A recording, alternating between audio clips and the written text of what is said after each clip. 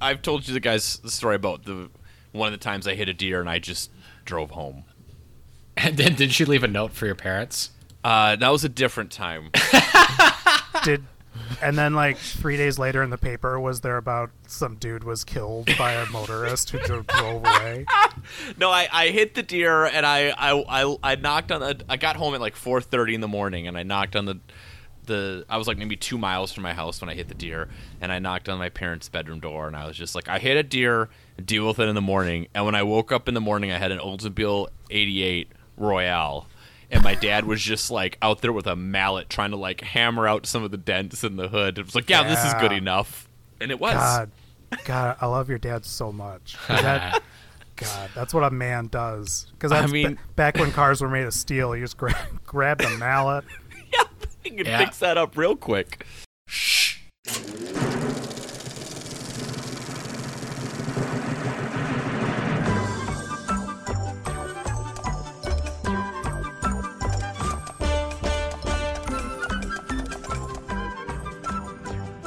Listeners, welcome to another episode of a free podcast.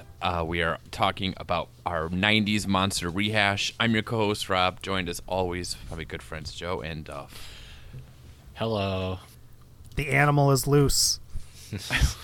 We are talking about, guys, I've been practicing. I've been working with my wife on this. We are talking about the 1994 film Wolf. There you go. Yeah. I kind of miss your old way of saying it because it sounded like a really half-hearted bark. Like we're talking about wolf. I know. I have to think so hard to like put the L sound in there. So I may slip up, but I'll do my best. I hope from now on you only say it the wrong way when there's a full moon.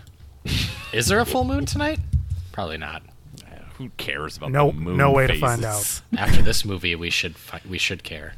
All right, so before we get into the plot, we have yet another, Dracula comes out, Francis Ford Coppola directed it, we talked about it, and then 94 comes around, we have all these movies that are, like, trying to do the same thing. We talked last week about Mary Shelley's Frankenstein with Kenny B, and now we have Mike Nichols in his attempt in this movie at Wolf. Werewolf movie. Do you think he thought this was another version of Virginia Woolf? I mean, two very different movies and wilder by the same director. Absolutely wild. Both about marriage troubles, anyway. Yes. Yeah, that's true. For better or for worse. So, okay. Oh, boy. Let's jump into what happens in this movie. We have Jack Nicholson as the main character. He plays Will Randall. I like that name, guys. Will Randall. It's a good movie, TV show name. Strong name. Yeah, strong name. He gets bitten by a he's like, I don't know, he's driving around in Vermont and he like gets out of his car because he hits a wolf, and then he goes out there and he gets bit by it. Pokes it with a stick. With the tiniest little stick. Like, he's clearly scared, which I would be too. I would not approach that. You would have just driven away, right? Oh, for sure. For sure, dude. I'm just like, listen, bad place, wrong time. I mean, he probably should not approach the wolf. No. But I respect him worrying about other motorists and trying to clear the road. All right, so there's a lot of corporate politics going on in this movie. Oh, God. He works in a publishing house. I know, one of Duff's favorite subgenres. That famous industry that just fills the seats in the movie theater. The thing that Americans famously care a lot about. Yeah, the New York publishing scene. A lot of talk about the publishing most glamorous-looking hip office in the world. It is definitely a thing that, like, only people that care about this are people in the industry or writers. Like, no one even thinks about publishing houses. If you care what's happening in that storyline, you are a sicko. I mean, what is wrong with you? So he essentially his publishing house is bought by Captain Von Trapp. Yes. By Raymond Alden, played by Christopher Plummer. And he gets demoted, and his as they say, protege, Stuart Swinton, another great name, played by James Spader, which, listen, we will get to more James Spader as we talk about this movie. Yeah. So that happens, and all the while that's happening, we got old Will starting to have some, he can smell better, he has some little, like, weird little heart issues occasionally, he can, like, he feels better, though, for the most part, outside of the heart palpitations. Got that alpha energy. Yeah, big time alpha energy. And he then finds out with his nose, because he's got super smell, that this Stuart Swinton guy has been banging his wife behind his back. So not only does this guy get the job over him, he's also banging his wife, which clearly not a great look for Will. He's not very happy about that. Yeah. So then insert Michelle Pfeiffer's character, who is Laura Alden, who is the daughter of the like big boss man, the Christopher Plummer character. It's one of Captain Von Trapp's kids that they escaped over the Alps from the Nazis from. We'll get to her character, but she's just sort of like the bad girl daughter, I guess, who then starts a relationship up with Will. All the while, Will is starting to like do more and more werewolf type things. Wolf things. He starts looking into it. He visits some old doctor who gives him an amulet. God, what else? He also decides to organize his own publishing house. Back to the storyline Joe cares a lot about, which all that is worthless except for a fun scene where he pees. He's talking to James Spader's character in the bathroom and just turns to the side and pees all over his shoes and says it's to mark his territory. It was worth it for that scene. What happens? He starts realizing that he's having more and more issues, so he starts like locking himself up. But then Michelle Pfeiffer's character shows up to like not have him do that. But then he ends up like going loose in Central Park and stealing David Schwimmer's handcuffs, who plays a cop. He rips the fingers off some youth who tries to mug him. Yes, I forgot about that. There's also the attempted mugging in Central Park. And then we find out that Charlotte's been murdered, who is his wife, ex-wife, or whatever, current wife. So now we have a whole like murder mystery thing happening that they think Will's a murderer. Oh, God. Too long didn't read. It turns out that James Spader, earlier in the movie, in like kind of a forgettable sequence, gets bit by Will. He's a wolf. Whoa. How can you forget that sequence? Nicholson scurries up the stairs like a chimp or something. That scene I remember. The bite is like so quick that I didn't think much about it. Some dude bangs your wife, you bite him. Them's the rules. Yeah, I can't say that it glossed over for me. I was like, I definitely, the bite was a moment where then I was really wondering what we were doing with this movie. On all fours. Like James Spader grabs him, and Jack Nicholson just turns around like a kindergartner and bites him in the hand. Owns. And then right thing to do in that situation. Launches himself up the stairs like those creepy videos of like the people that can run on four legs. Yeah, Yeah. And this movie has no idea what it wants to be. So by the end, we have a mano-a-mano wolf fight between James Spader and Jack Nicholson. And first of all, Spaderwolf. Spaderwolf. And also, Nicholson as a wolf just looks like Hugh Jackman's very, very unconvincing stunt double as Wolverine. Like it's like if they told Hugh Jackman to get out of shape for Logan. Yeah. So I did read that Nicholson wanted to make this movie for like 12 years until it finally happened. So I wonder if that's a tough 12 years in a man's life. Yeah, maybe would have been a little different 12 years prior. But I will say this: like, I think the story works better if it's an aging man, because like so much of the heft of it becoming a wolf is that it makes him feel young again, and I don't really think that I think that part kind of works because like the dramatic storyline again you'd have to be a sicko to care about is that this like rich I don't know how rich he is, but like this New York publishing executive is being passed over by some young this young evil, a young buck, if you will, a young buck. So it sort of works that he is rejuvenated, like he's a guy that had low T and he buys Frank Thomas's pills. I do think that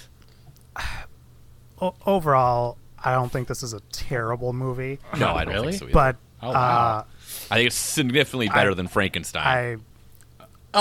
Yeah. But before I get into it, this is a just down the middle movie. But with that said, this did remind me, and sometimes I forget of how good Jack Nicholson is, because in the beginning of this movie, he's in like About Schmidt sad bastard mode, and as the movie progresses, like he goes into like alpha grinning Jack Nicholson mode. See, Jack Nicholson is always just Jack Nicholson to me.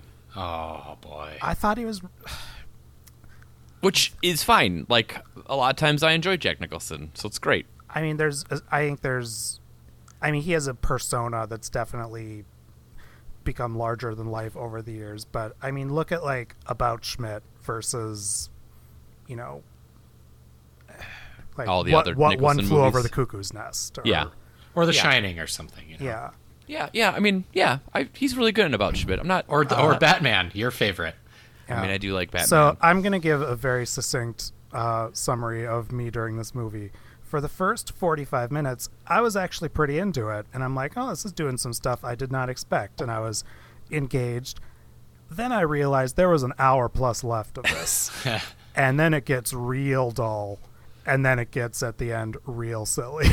Yes. So there's a big end sequence with a lot happening, which also includes Michelle Pfeiffer, and by the end we find out that she's also a wolf. She's going off to join. Also, it's implied that now Nicholson is a wolf forever. Yeah, like a full-on wolf.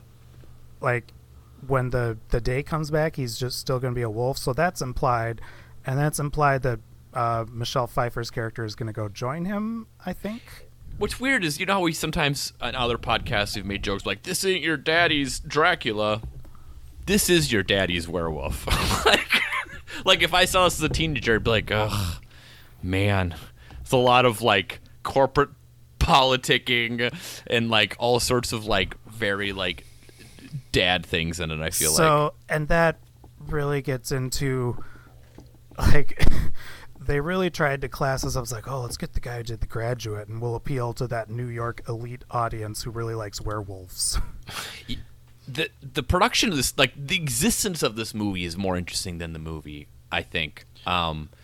Because you have Jack Nicholson, you have Michelle Pfeiffer, James Spader. You have a goddamn stacked cast. You have Richard Jenkins, Christopher Plummer, David Hyde Pierce. We didn't even mention him. By the way, I love David Hyde Pierce, but is there a less convincing name for his character than Roy? and then you know what's weird? I thought like while watching this movie is it does have like this stacked cast, obviously. And it's weird to think that, like, within a couple years, the biggest star in this stacked cast is David Schwimmer. Yeah. Well, other than Jack. Yeah, but I mean, at least, yeah. But I mean, still, it's just wild that, like, the dude who played the cop for a couple minutes ends up being, like, a massive TV star in, like, 5 years. Well, not even that, like, in, like, 3. I mean, I think Friends started... I think Friends started the same year it came out. So was it a huge hit right away? It was, wasn't it? It was. Okay. It came out swinging, as I recall. I guess you're right. So that's like a funny little thing, I feel like. It's very crazy that if you think about the dude from this movie who's in it with one line is still one of the most famous people in America. Like, yeah. And I think I looked up talking about like the stacked cast. Allison Janney has like one line or two. Uncredited her first thing. Yeah, there's 2 Oscar winners in this movie: Nicholson and Plummer, and then 4 nominees in Jenkins: Kate Nelligan, who plays the wife, Michelle Pfeiffer, and Elaine May, who I don't think is in it but wrote it. Was like part of the team that wrote it, I think. She's a Mike Nichols frequent collaborator, I believe. Yep. So. I don't know. It's just wild. It's just so wild that Dracula, which we talked about 2 weeks ago, spawns this Hollywood lust of we need to put big name directors onto these monster movies and make it work and put all the shine possible into it.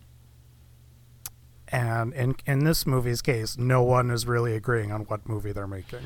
Yeah, I would like to thank whoever runs the website gorgeouspfeiffer.com because are there feet?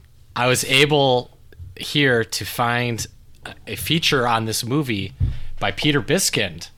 About from Premiere Magazine from March of '94. See, that's another thing. I couldn't find anything about the production for this, so thank you. Yeah, so I saw that you were having trouble, and I needed to know what was going on. What are these people thinking? Because I thought this was one of the dullest movies I've ever seen, and I didn't see how that could be possible given the people who were involved in it.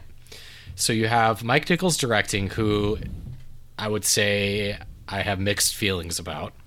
Okay. But I will always have an overall fondness for because of the birdcage. And also, I mean, your opinion aside, generally thought of one of the greats.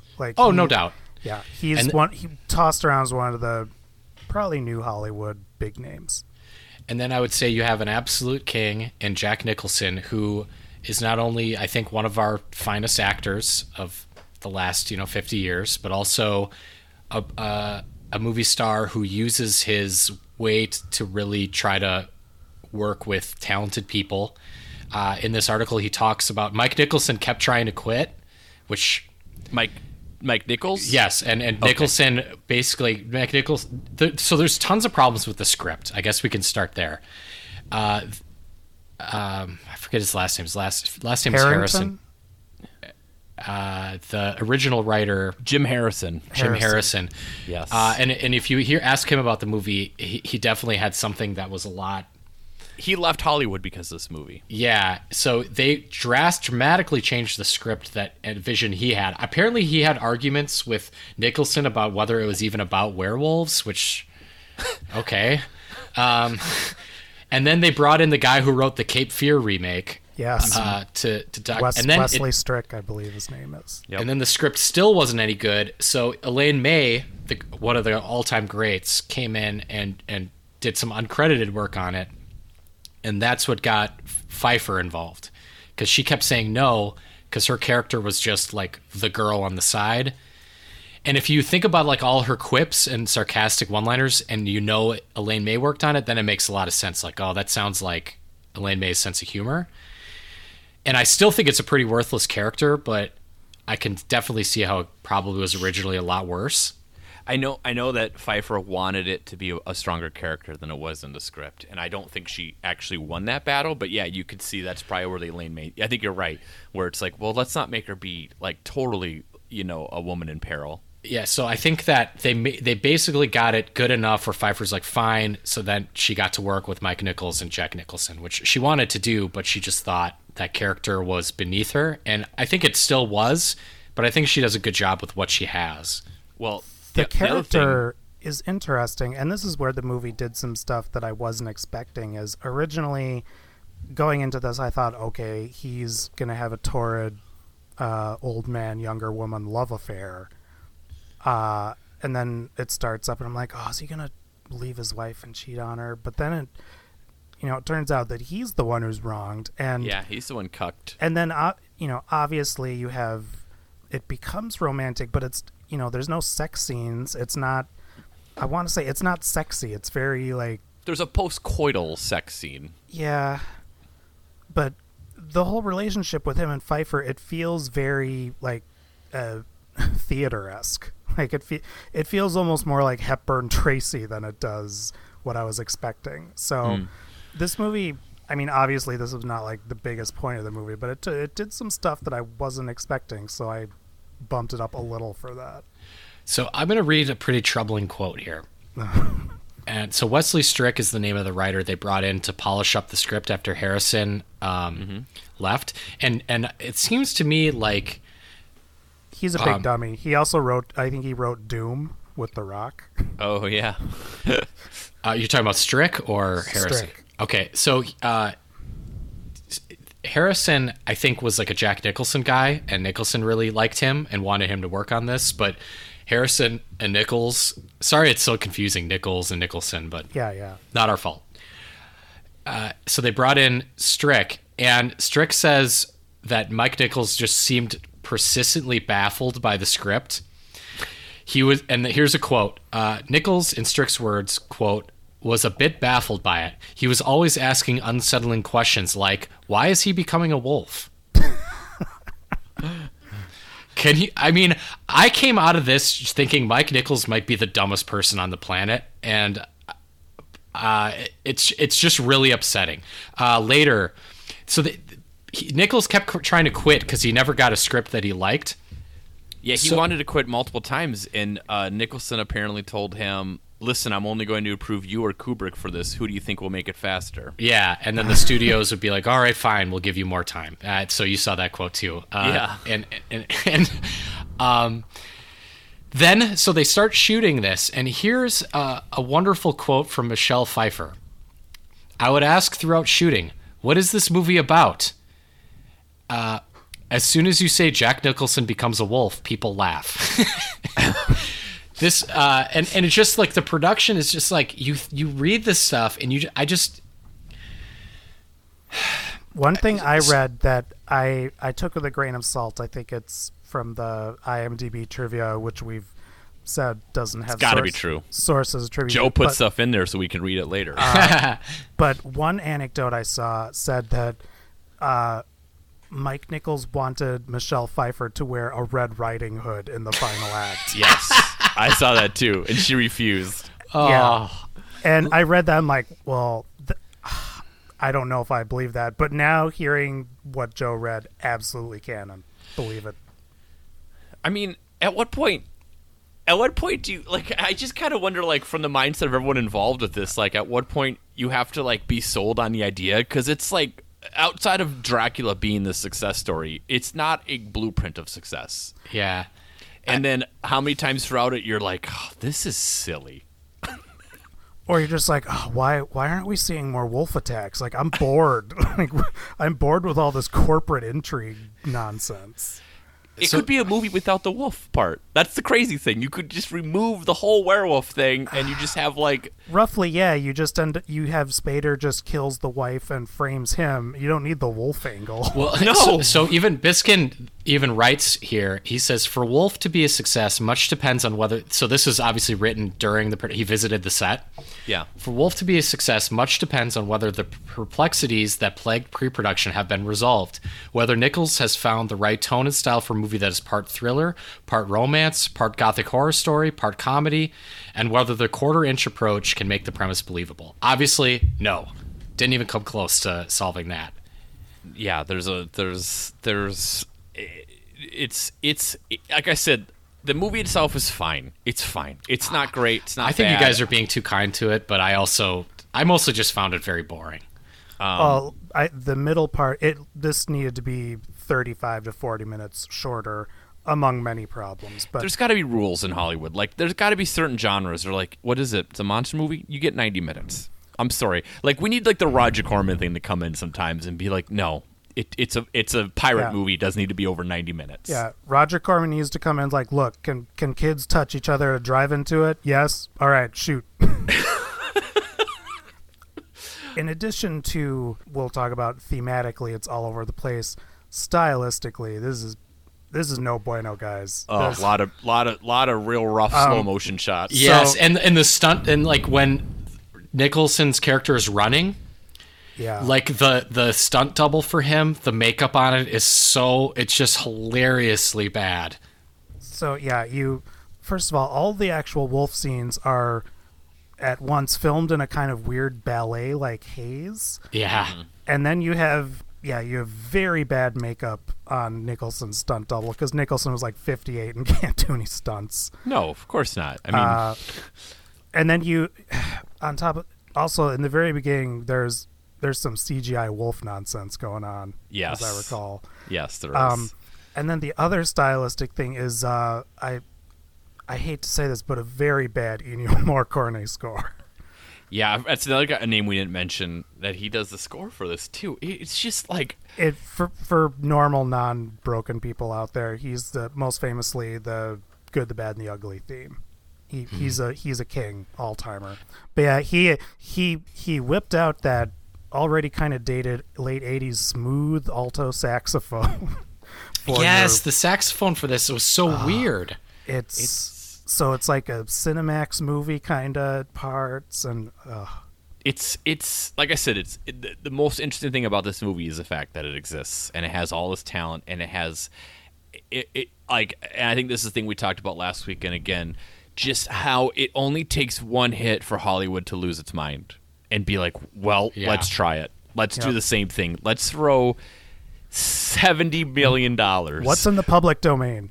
which like I read the Ebert review, and he's like, his review is like more closer to like Duff and I, but his point was like, how did this cost $70 million? Good luck finding where that money went to. I can tell you. Salaries. Actually, I can tell you guys. Okay. This I thought was hilarious.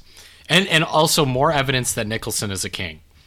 I genuinely I like Jack Nicholson is one of my all-time favorites, in part because I think he's a great actor, an interesting guy, and I think like his love of film is so like moving, because so many movie stars, like you ask them to talk about movies they love and it's so surface level, and it doesn't like athletes who don't actually like sports, like it doesn't seem like they really care that much about it.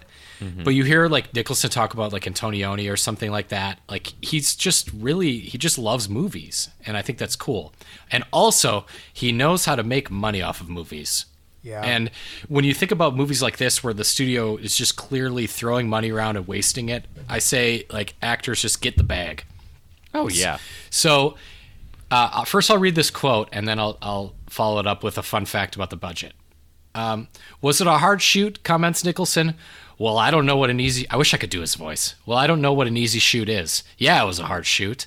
As opposed to making a story about a guy who survives a bath in radioactive waste, or who is the devil, it's not such a new area for me. Then it follows up with, the picture went 10 days over, triggering the $150,000 a day penalty clause in Nicholson's contract.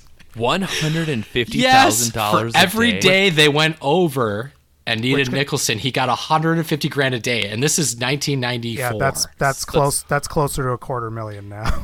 So he made over $1 million for he made 15 million, or excuse me, $1.5 million. 1.5 for because they went 10 days long. That's so cool. That rules. Yeah. I know he initiated some type of huge profit sharing thing for Batman, and he ended up making like some ridiculous amount of money even now. Like it's like what Robert Downey Jr. makes for an Avengers movie or something. That's awesome. There's also, maybe I'm dumb, but this amulet seems important in this movie, but it's never very clear what it does. Yeah, we should just transition. We've talked a lot about the behind the scenes stuff. I know Duff wrote that in the agenda that he made. I don't know what the amulet does either. I think it's like, does it keep him from going full wolf? That's what's, that's it. So I have no idea either. And like it clearly does that because, okay, first of all, I want to mention, because it's appropriate here, this movie's kind of mean to horses, which I'm sure didn't bother Rob. Not at all. But, like, he keeps going near horses even though they clearly know he's part wolf and don't like him around. Maybe it's just because he chews a lot of gum, Joe. And so Michelle Pfeiffer's like, oh, we can lock you in the barn in case you go wolfy. Well, and the stable. And she doesn't take the horses out. Well, Joe, it's because when you're by the horses, you're stable, and when you're out, you're unstable. How do you kick people out of this? I wish we had button? Like morning zoo shock jock sound effects. Like, I wish we had a slide whistle or something like that. Yeah, horses are mad a lot in this movie. So as for the amulet, you guys know how I love like cryptids and zoology and whatnot. I went on a hunt. I'm like, what is this stupid amulet? Oh, I didn't even think to look up if that was like a real wolf proofing thing. I kept looking it up, and I mean, we'll talk later about werewolves and such. I couldn't find a damn thing.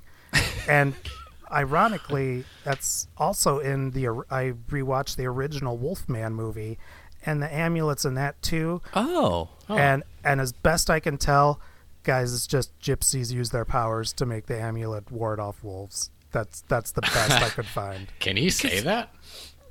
Because he gets this amulet like pretty early on. I totally forgot about that storyline. He like meets some like old guy who wants him to bite him. Yeah. Some guy who I got very excited about because I thought it was Edward's James Olmos. Yeah, it did kind of look like him. Yeah, I see it. Like in makeup. Yeah, it looked like Edward's James Olmos, like in like Battlestar Galactica, except he wasn't that old yet, and he had like that guy opened the door. And I'm like, whoa, is Edward James Olmos uncredited in this? Yeah. So he gets the amulet, and he says it's really important, and he continues to like run out and do stuff as like, I guess he's just not full wolf. He's just like 1/4 wolf at that point. I guess you're right. That must be what it does. It stops you from turning totally into... In the original movie, he ends up giving it to the love interest and makes her promise to wear it so he doesn't attack her. It's like medication that reduces your symptoms. Yeah. But it gives you diarrhea. Come on. You're really on one tonight. You need to call your doctor if you have wolfism for more than 6 hours. Well, it's like lichenism, or what is it? What is this? Lichen of... I don't know. Yeah. Oh boy. All right. So like, what is this movie? It's not horror. It's too boring to be a horror movie. I mean, I think it does meet the definition of what a horror is, though. I mean, it has a monster. Maybe it is horror, and it's just the dullest Mike Nichols version of horror I've ever seen. Well, it's like a horror movie made by like this a theater guy. Once again, they took a theater guy. Well, yeah, but Mike Nichols is more than that. But like, still, he's made. I don't know that it's theater guy. It's just like he doesn't seem like it's a guy that clearly, based on the stories about the production and especially pre-production, that had no interest in making a werewolf movie. Yeah. He does. I mean, whether or not you think of him as a theater guy, he did have a huge background in theater and brought that sensibility to his movies. Yeah, no doubt. So, Who's Afraid of Virginia Woolf? Which is why incredible, but also very theatrical. And that's why in this movie you get these really ham-handed scenes where you get dialogue like, "Oh, art is dead because the Philistines just want to watch pop culture TV," and it's just. I'm like, why is this in my werewolf movie? What's going on? I mean, it is also like a movie by old guys about how they're not ready to give up their crown yet, too, right? But it also, like, there's no reason to think that he should, because like the James Spader character is a complete scum. Yeah. Like it doesn't make any sense because there's no reason to find him sympathetic. He spends the whole movie, and I'm not exaggerating, I'd say every time he shows up in a scene, he talks about how much he loves.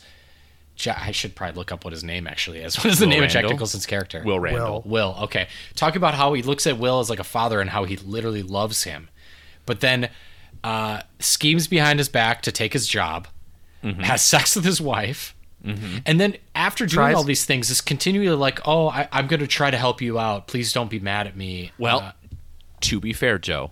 Yeah. Had Will not taken that trip up to Vermont and been bit by a wolf, it all would have worked out fine for Stuart. Yeah, that's true. Yeah. All the schemes are working perfectly. So, yeah, so you have his whole angle with the corporate, I want to say satire or...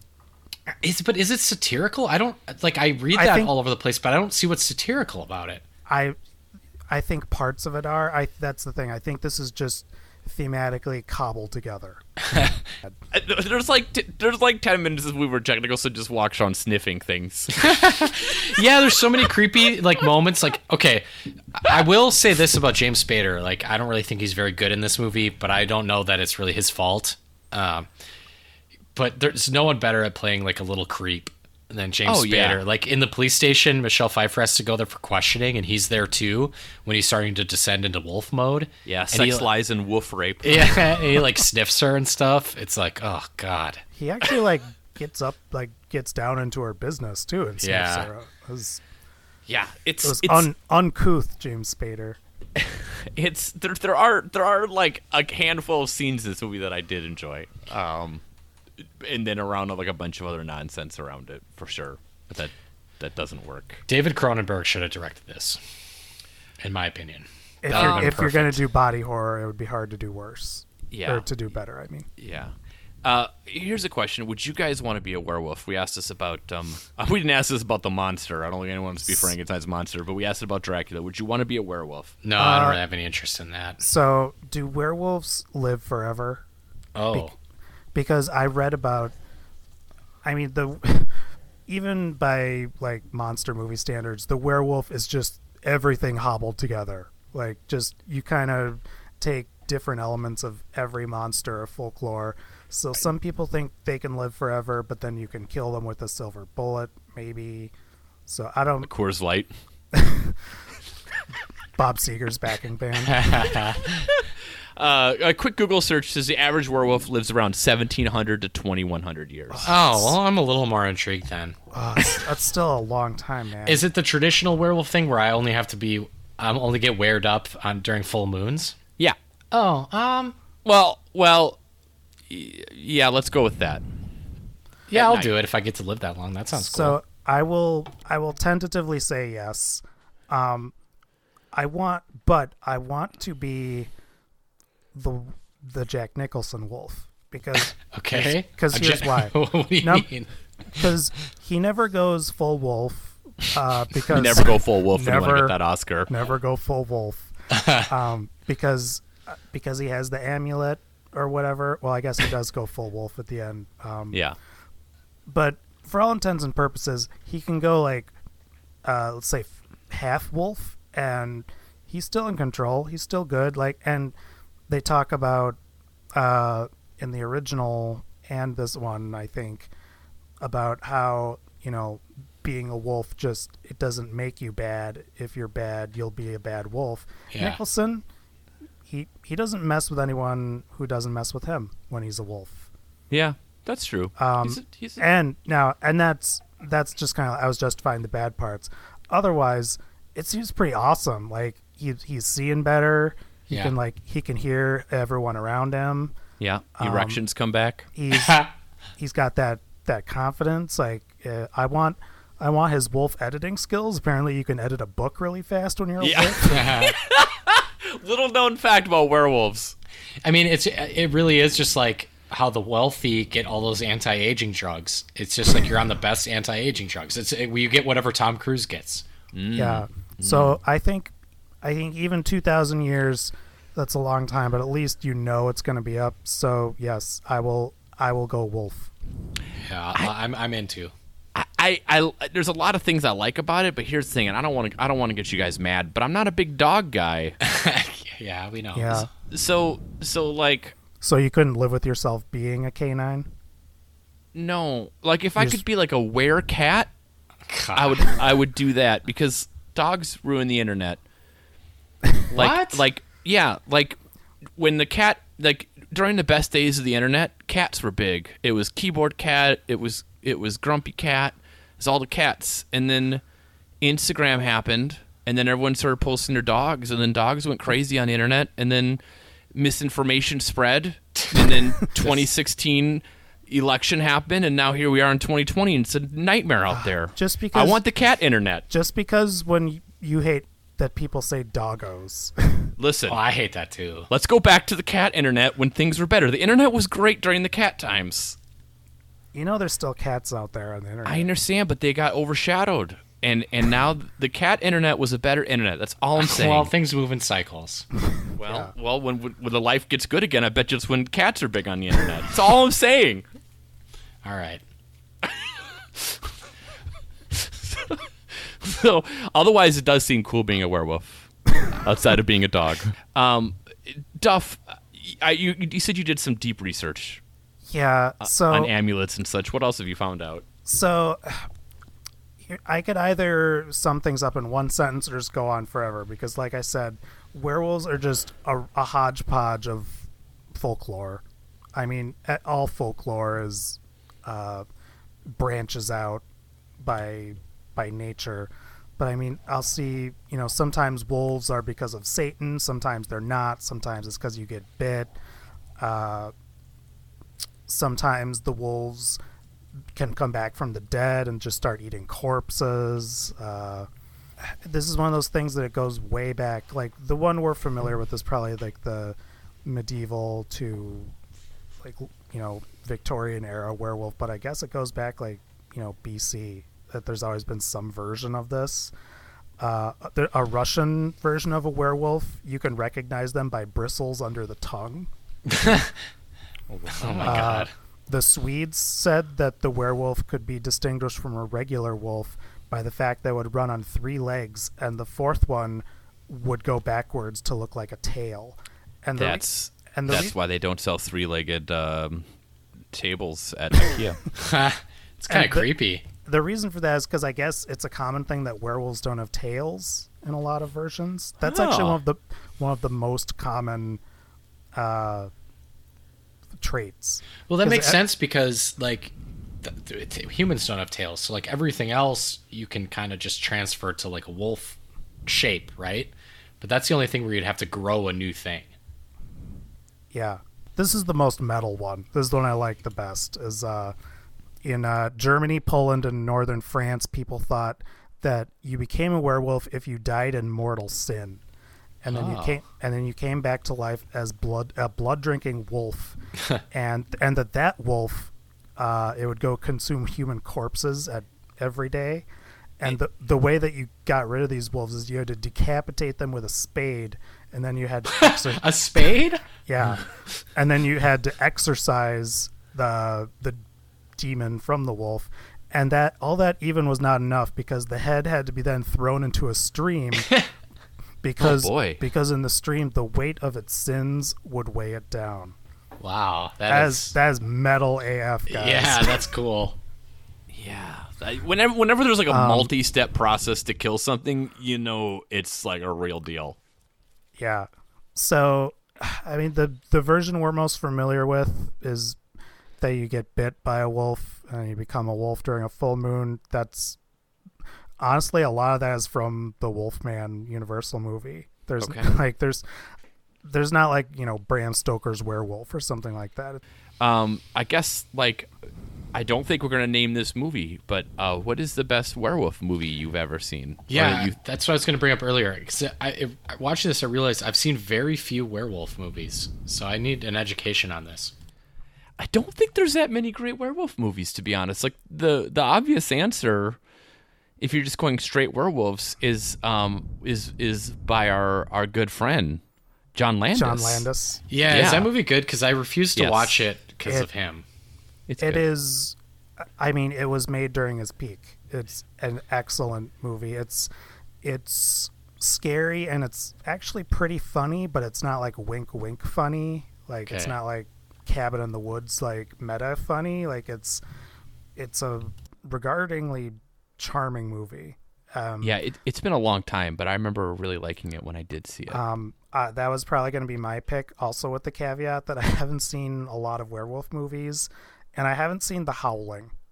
That's a blind spot for me. I feel like I should have seen that. Yeah, I was going to say, because Joe Dante made that, and he's great. So I was hoping one of you would have seen it, because it sounds awesome, and he's awesome. I've seen one of the sequels. The marsupials. Hold on. There's some weird one that I swear to God it's got a really weird name. No, maybe not. All right. I thought there was oh yes, The Howling 3, The Marsupials. What? I'm intrigued. Yeah. And it's so they killer kangaroos or something? I don't know. It takes place in Australia. I don't know. I don't know if I've actually ever seen it, but my friends and I would always talk about. I guess in our head it was Howling 3, The Attack of the Marsupials, but it's just the marsupials. I have questions about this movie, so I'll be looking into that. Yeah, really. I'll give an honorable mention to not a werewolf movie, but a movie with a kick-ass werewolf, The Never-Ending Story.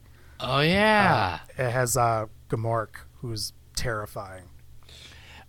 honestly, like the Underworld movies might be some of the better werewolf movies. Oddly enough, they're not that good, really. But like, I don't think I've seen an Underworld movie. Well, I think I saw the first one. If we can count What We Do in the Shadows as a werewolf movie, because it does have werewolves in it, they're werewolves, not swearwolves. Then that one counts.